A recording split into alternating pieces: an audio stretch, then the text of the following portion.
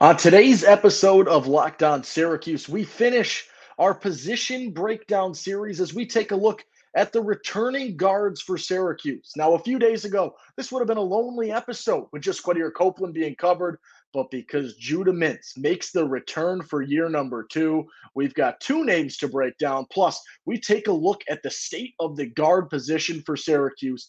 It is absolutely loaded. It's your Locked On Syracuse Tuesday episode. Let's get right after it. You are Locked On Syracuse, your daily podcast on the Syracuse Orange, part of the Locked On Podcast Network. Your team every day.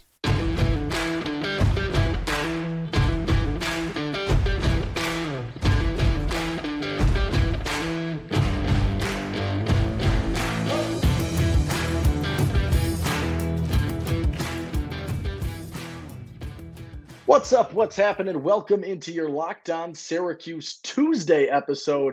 I'm Owen Valentine saying thank you so much for making Locked On Syracuse your first listen today and every day. We're free and available wherever you get podcasts, part of the Locked On Podcast Network, your team every day. We've got a lot to break down today. We are finishing up our position breakdown video where we take a look at each position group and break down last season, give each guy a grade, and take a look at some of the question marks and predictions that we have for them going into next season. Now, today we break down two players. It's the last position group for Syracuse. It's the guards. It's Judah Mintz and it's Quadir Copeland. And then to wrap up our Tuesday episode, we take a look at the state of the guard position, which has undergone a massive transition in the last couple of weeks. It went from a potentially lonely spot to what could be considered overcrowded at this point in time. So we'll take a look first at Judah Mintz, then we'll take a look at Quadir Copeland, and then we'll wrap things up with the state of the guard position. For those of you watching on YouTube, you'll notice we've got a new graphics package, new layout. Hope you like it. If you like it, leave a little shout in the comments over on YouTube.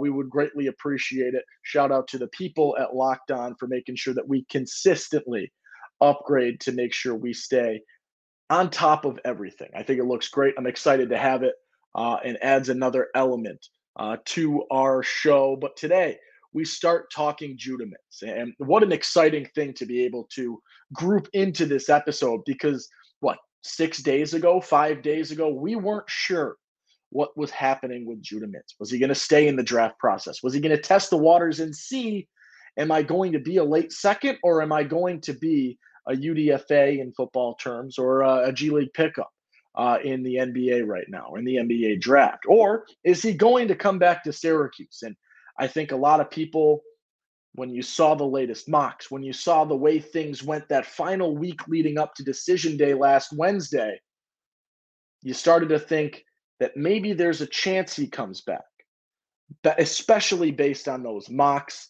I was losing confidence looking into things like his tryout or his little showcase session with the Charlotte Hornets and a couple other things, some quotes that I saw.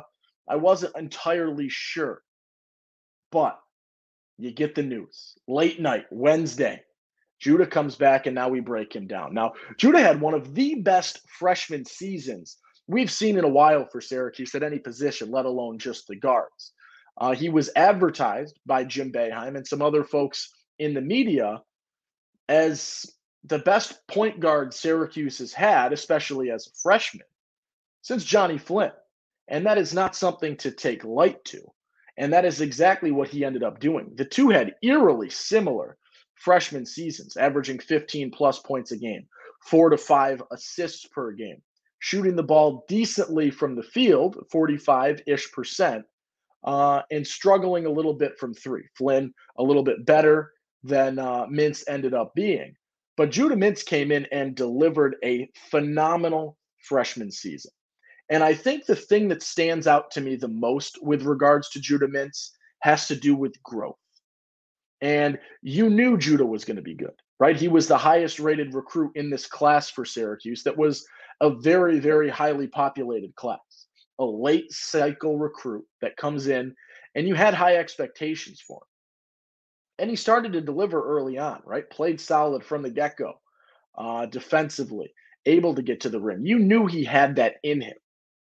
but you also knew he was a very young guard and a kid that's playing a little bit out of position, right? Not necessarily a true point guard, not where most of his experience lied at that point in time. And he grew in terms of the passing game. I think you saw tremendous growth in his ability to distribute. And that can go back to one of his biggest strengths. If not, I don't think there's much argument that his biggest strength is his ability to get to the rim, finish through contact, and finish creatively.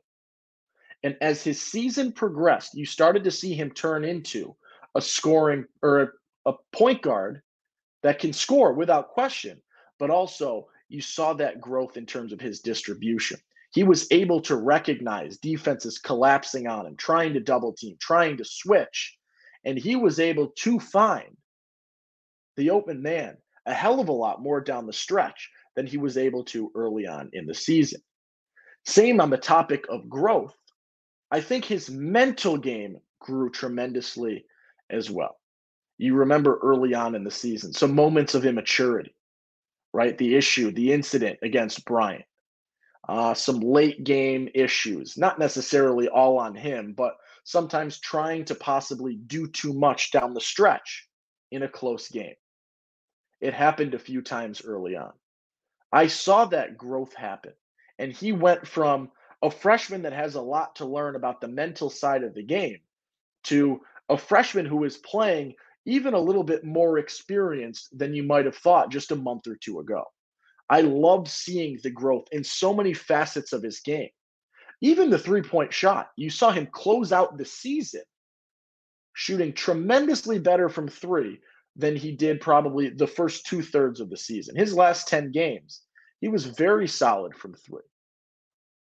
Showed that he could be a threat, showed that he was at least worth guarding beyond the arc, which was not something that you saw in the non-conference slate and early ACC play. All of the issues that you saw with Judah, he really did address and answer throughout that season. And as Boeheim said, and I think is a very accurate statement, ends up being Syracuse's best true freshman point guard since Johnny Flynn. And I don't think that's a shot at Tyler Ennis. I don't think that's necessarily a shot at Brandon Trish. I just think that freshman season, comparatively, Judah really did deliver. And if you disagree, let me know. Throw that out there. I'd love to have that conversation, see where your ideas fall in this regard. One of the things that I think everyone will have stand out for this season as we look back on this season for Judah Mintz is obviously the best dunk since Johnny Flynn against Rutgers in that game against Illinois, where Judah elevates and puts a man on a poster. That will be a highlight that you will continue to see recycle through college basketball and Syracuse Twitter and social media for years and years and years to come. If I'm going to give Judah Mintz a grade, I really did like his season. I haven't even talked about defensively. Led the ACC in steals per game, was absolutely outstanding in that regard, and was able to create a lot in transition as a result of that defense. And that's something I'm looking forward to seeing again this coming season, is his ability to allow defense to turn into offense. And I think when you pair him and J.J. Starlin together, you're going to see so much of that. Throw Chance Westry in the mix as well. You're going to see so much of that. If I'm going to grade Judah Mintz, I'm giving him an A-. Were there things that could have been better? Yeah, we addressed some of those, talking about his growth, right? The three-point shooting still could have been better, even though he did improve down the stretch, right? There were some other things you might have wanted to see. It wasn't perfect, but it was a damn good freshman season. And I think everybody in Central New York is overjoyed, rightfully so, with the news of him coming back. How could you not be? And that is what you look forward to next year. The excitement, the fact that he grew so much from November to March.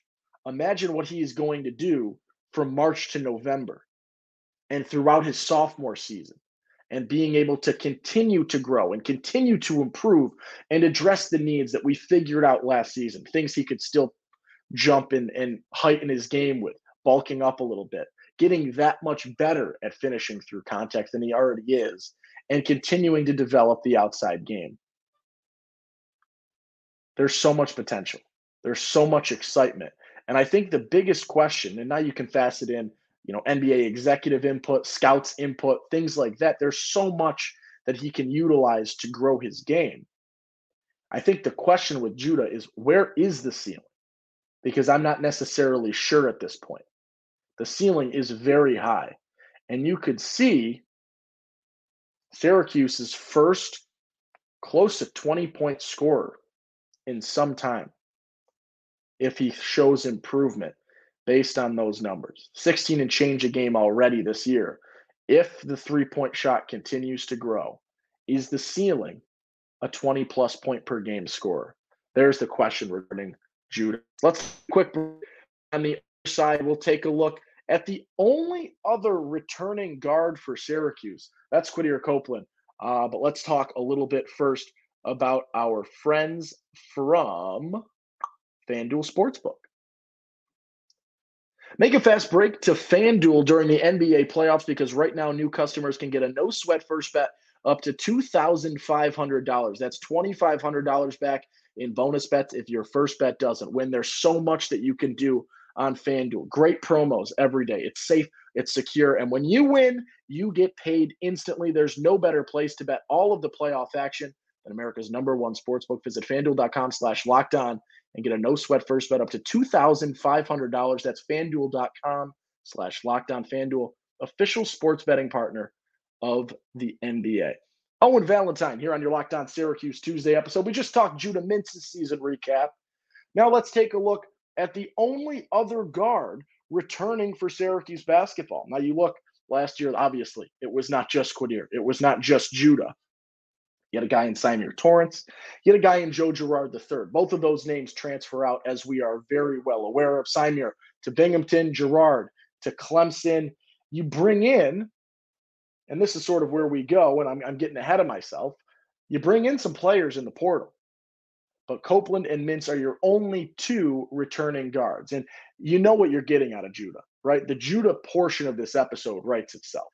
We're excited. We can't wait to have him back. Quadir Copeland's section of this episode has a lot more question marks.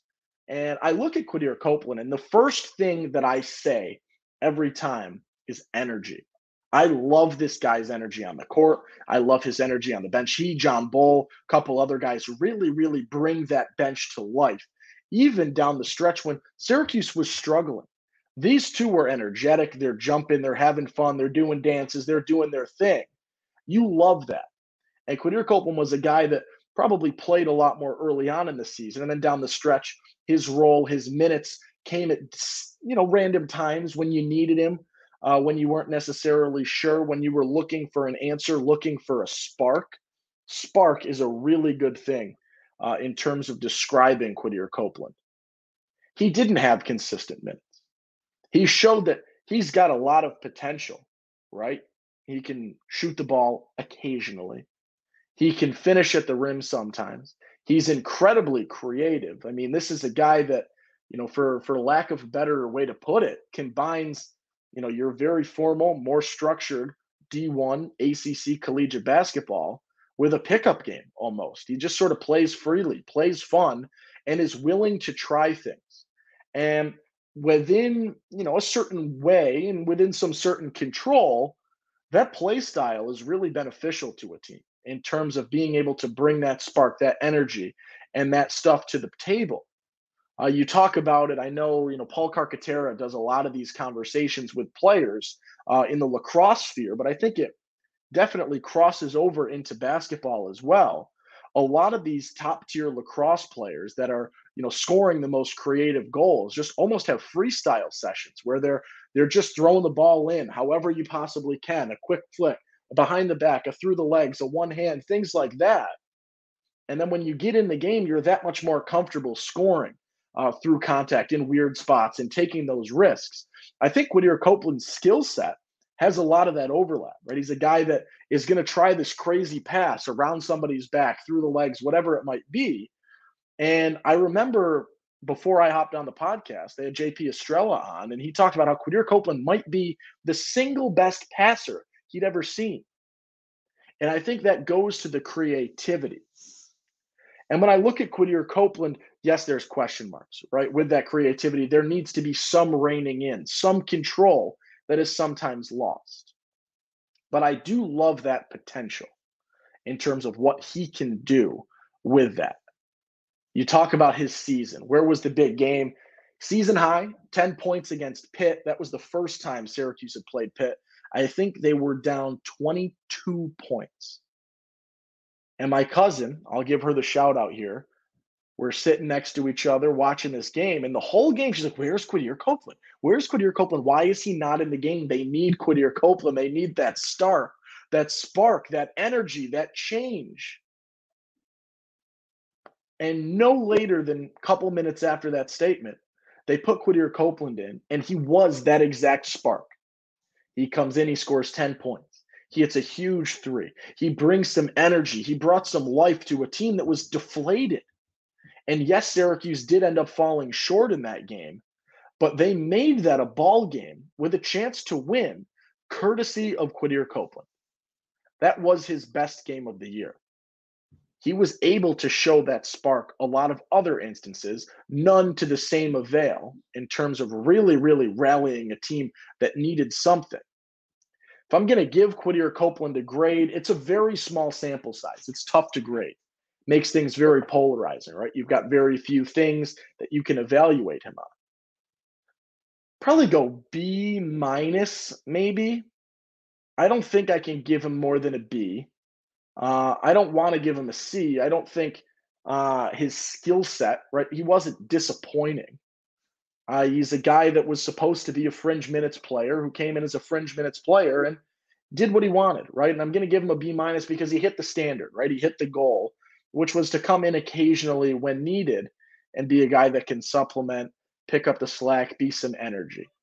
I don't have enough with him to critique all that much. Maybe I'm too kind, but once again, feel free. Let me know if that's the case. If I'm being too nice, if I am being too kind to Quadir Copeland on that grade of a B minus. My questions with Quadir Copeland are how does he fit in next season? And this is going to sort of foreshadow our conversation. Right? You now have a loaded guard room. Judah Mintz, J.J. Starling, Chance Westry, Kyle Cuff Jr., Quadir Copeland, and the theory that Justin Taylor is going to cross over between the guards and the forwards.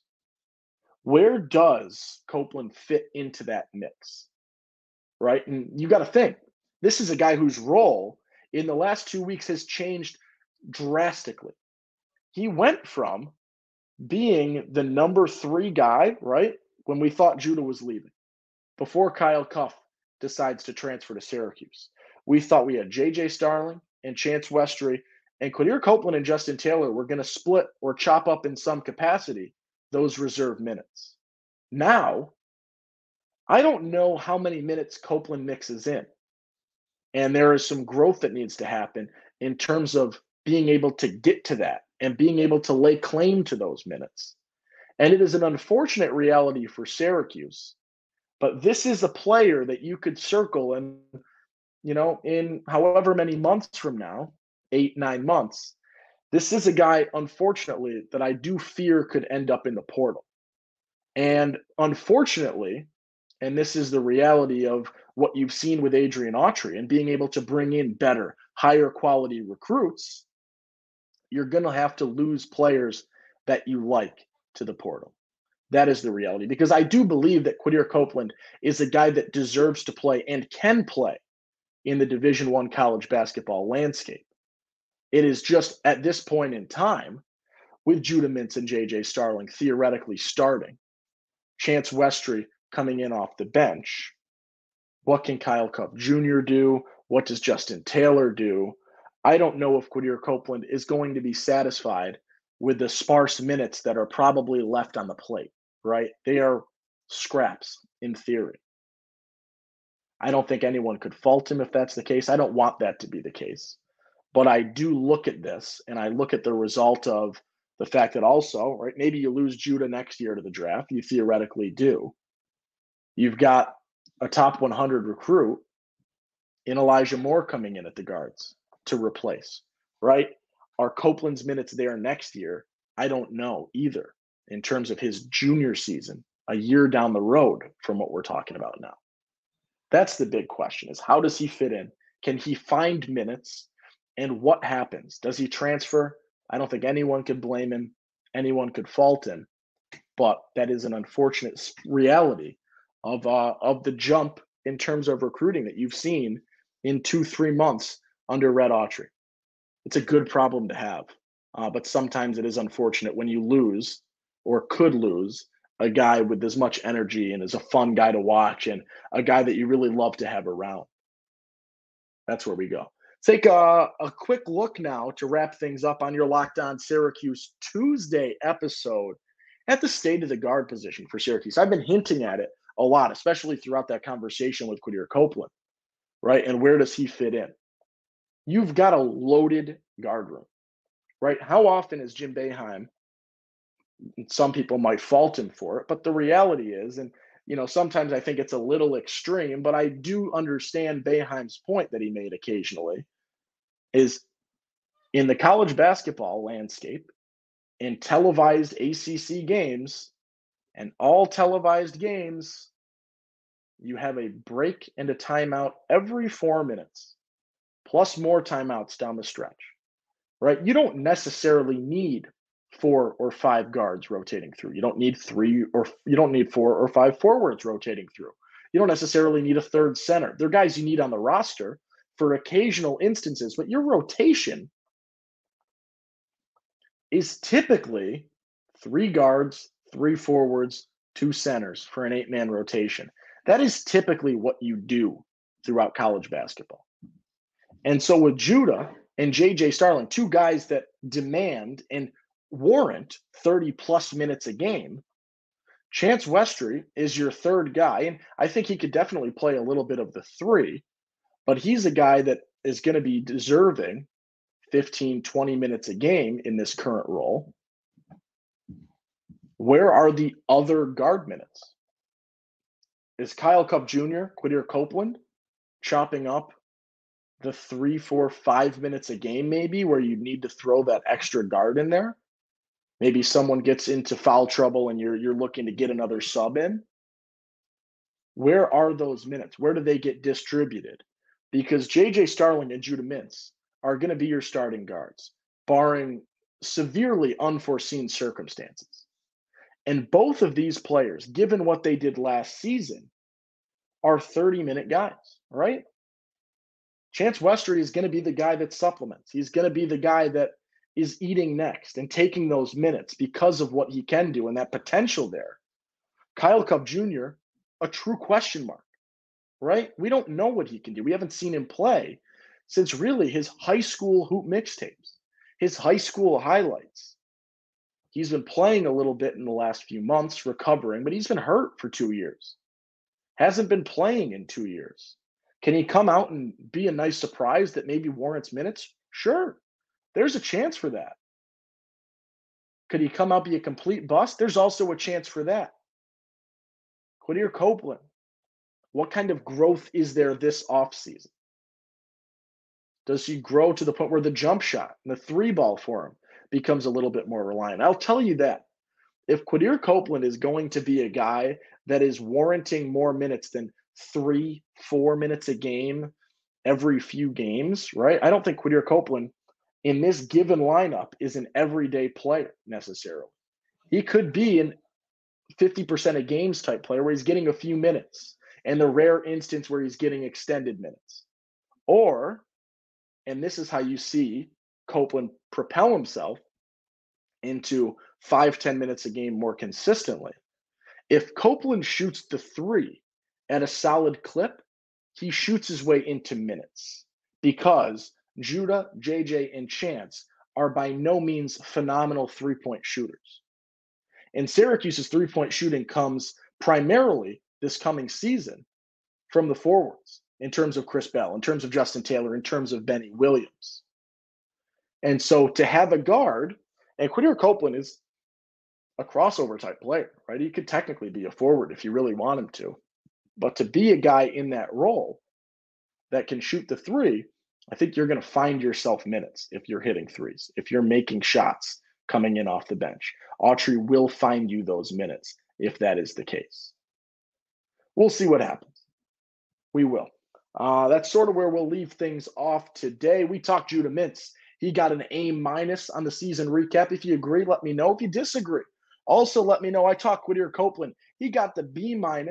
I said the sample size wasn't large enough to bring him above that or below that. I think that's sort of where I saw him fall. Are there things to improve on? Yeah. Did I hype him up mainly? Yes. Could he improve defensively a little bit? Sure. Decision making, yes. But I do like what he brings to the table. And then we broke down briefly the state of the guard position for Syracuse, a loaded spot where you've got a really set in stone idea of where probably 75% of the minutes come from, if not more than 75% of the minutes. And you've got four guys that, in theory, are rotating through the remaining 25%. Where did those minutes get broken down? Throw your thoughts in the comments. Tweet at me at LO_Syracuse. If you've got ideas, if you've got content topics you want us to hit on, we'll continue going through this week. What's next? I really want to take a look at the transfer situation. Donna Tota over at Syracuse.com put out a really good article.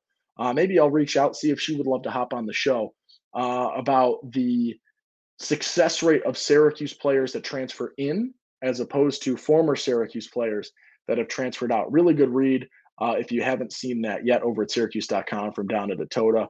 But we will see what happens. That will do it for today's episode of Locked On Syracuse. I'm Owen Valentine saying thank you so much for making Locked On Syracuse your first listen today and every day. Free and available wherever you get podcasts. Part of the Locked On Podcast Network, your team every day. If you have a minute, make somebody smile today. Be kind. I'll catch you tomorrow. Peace.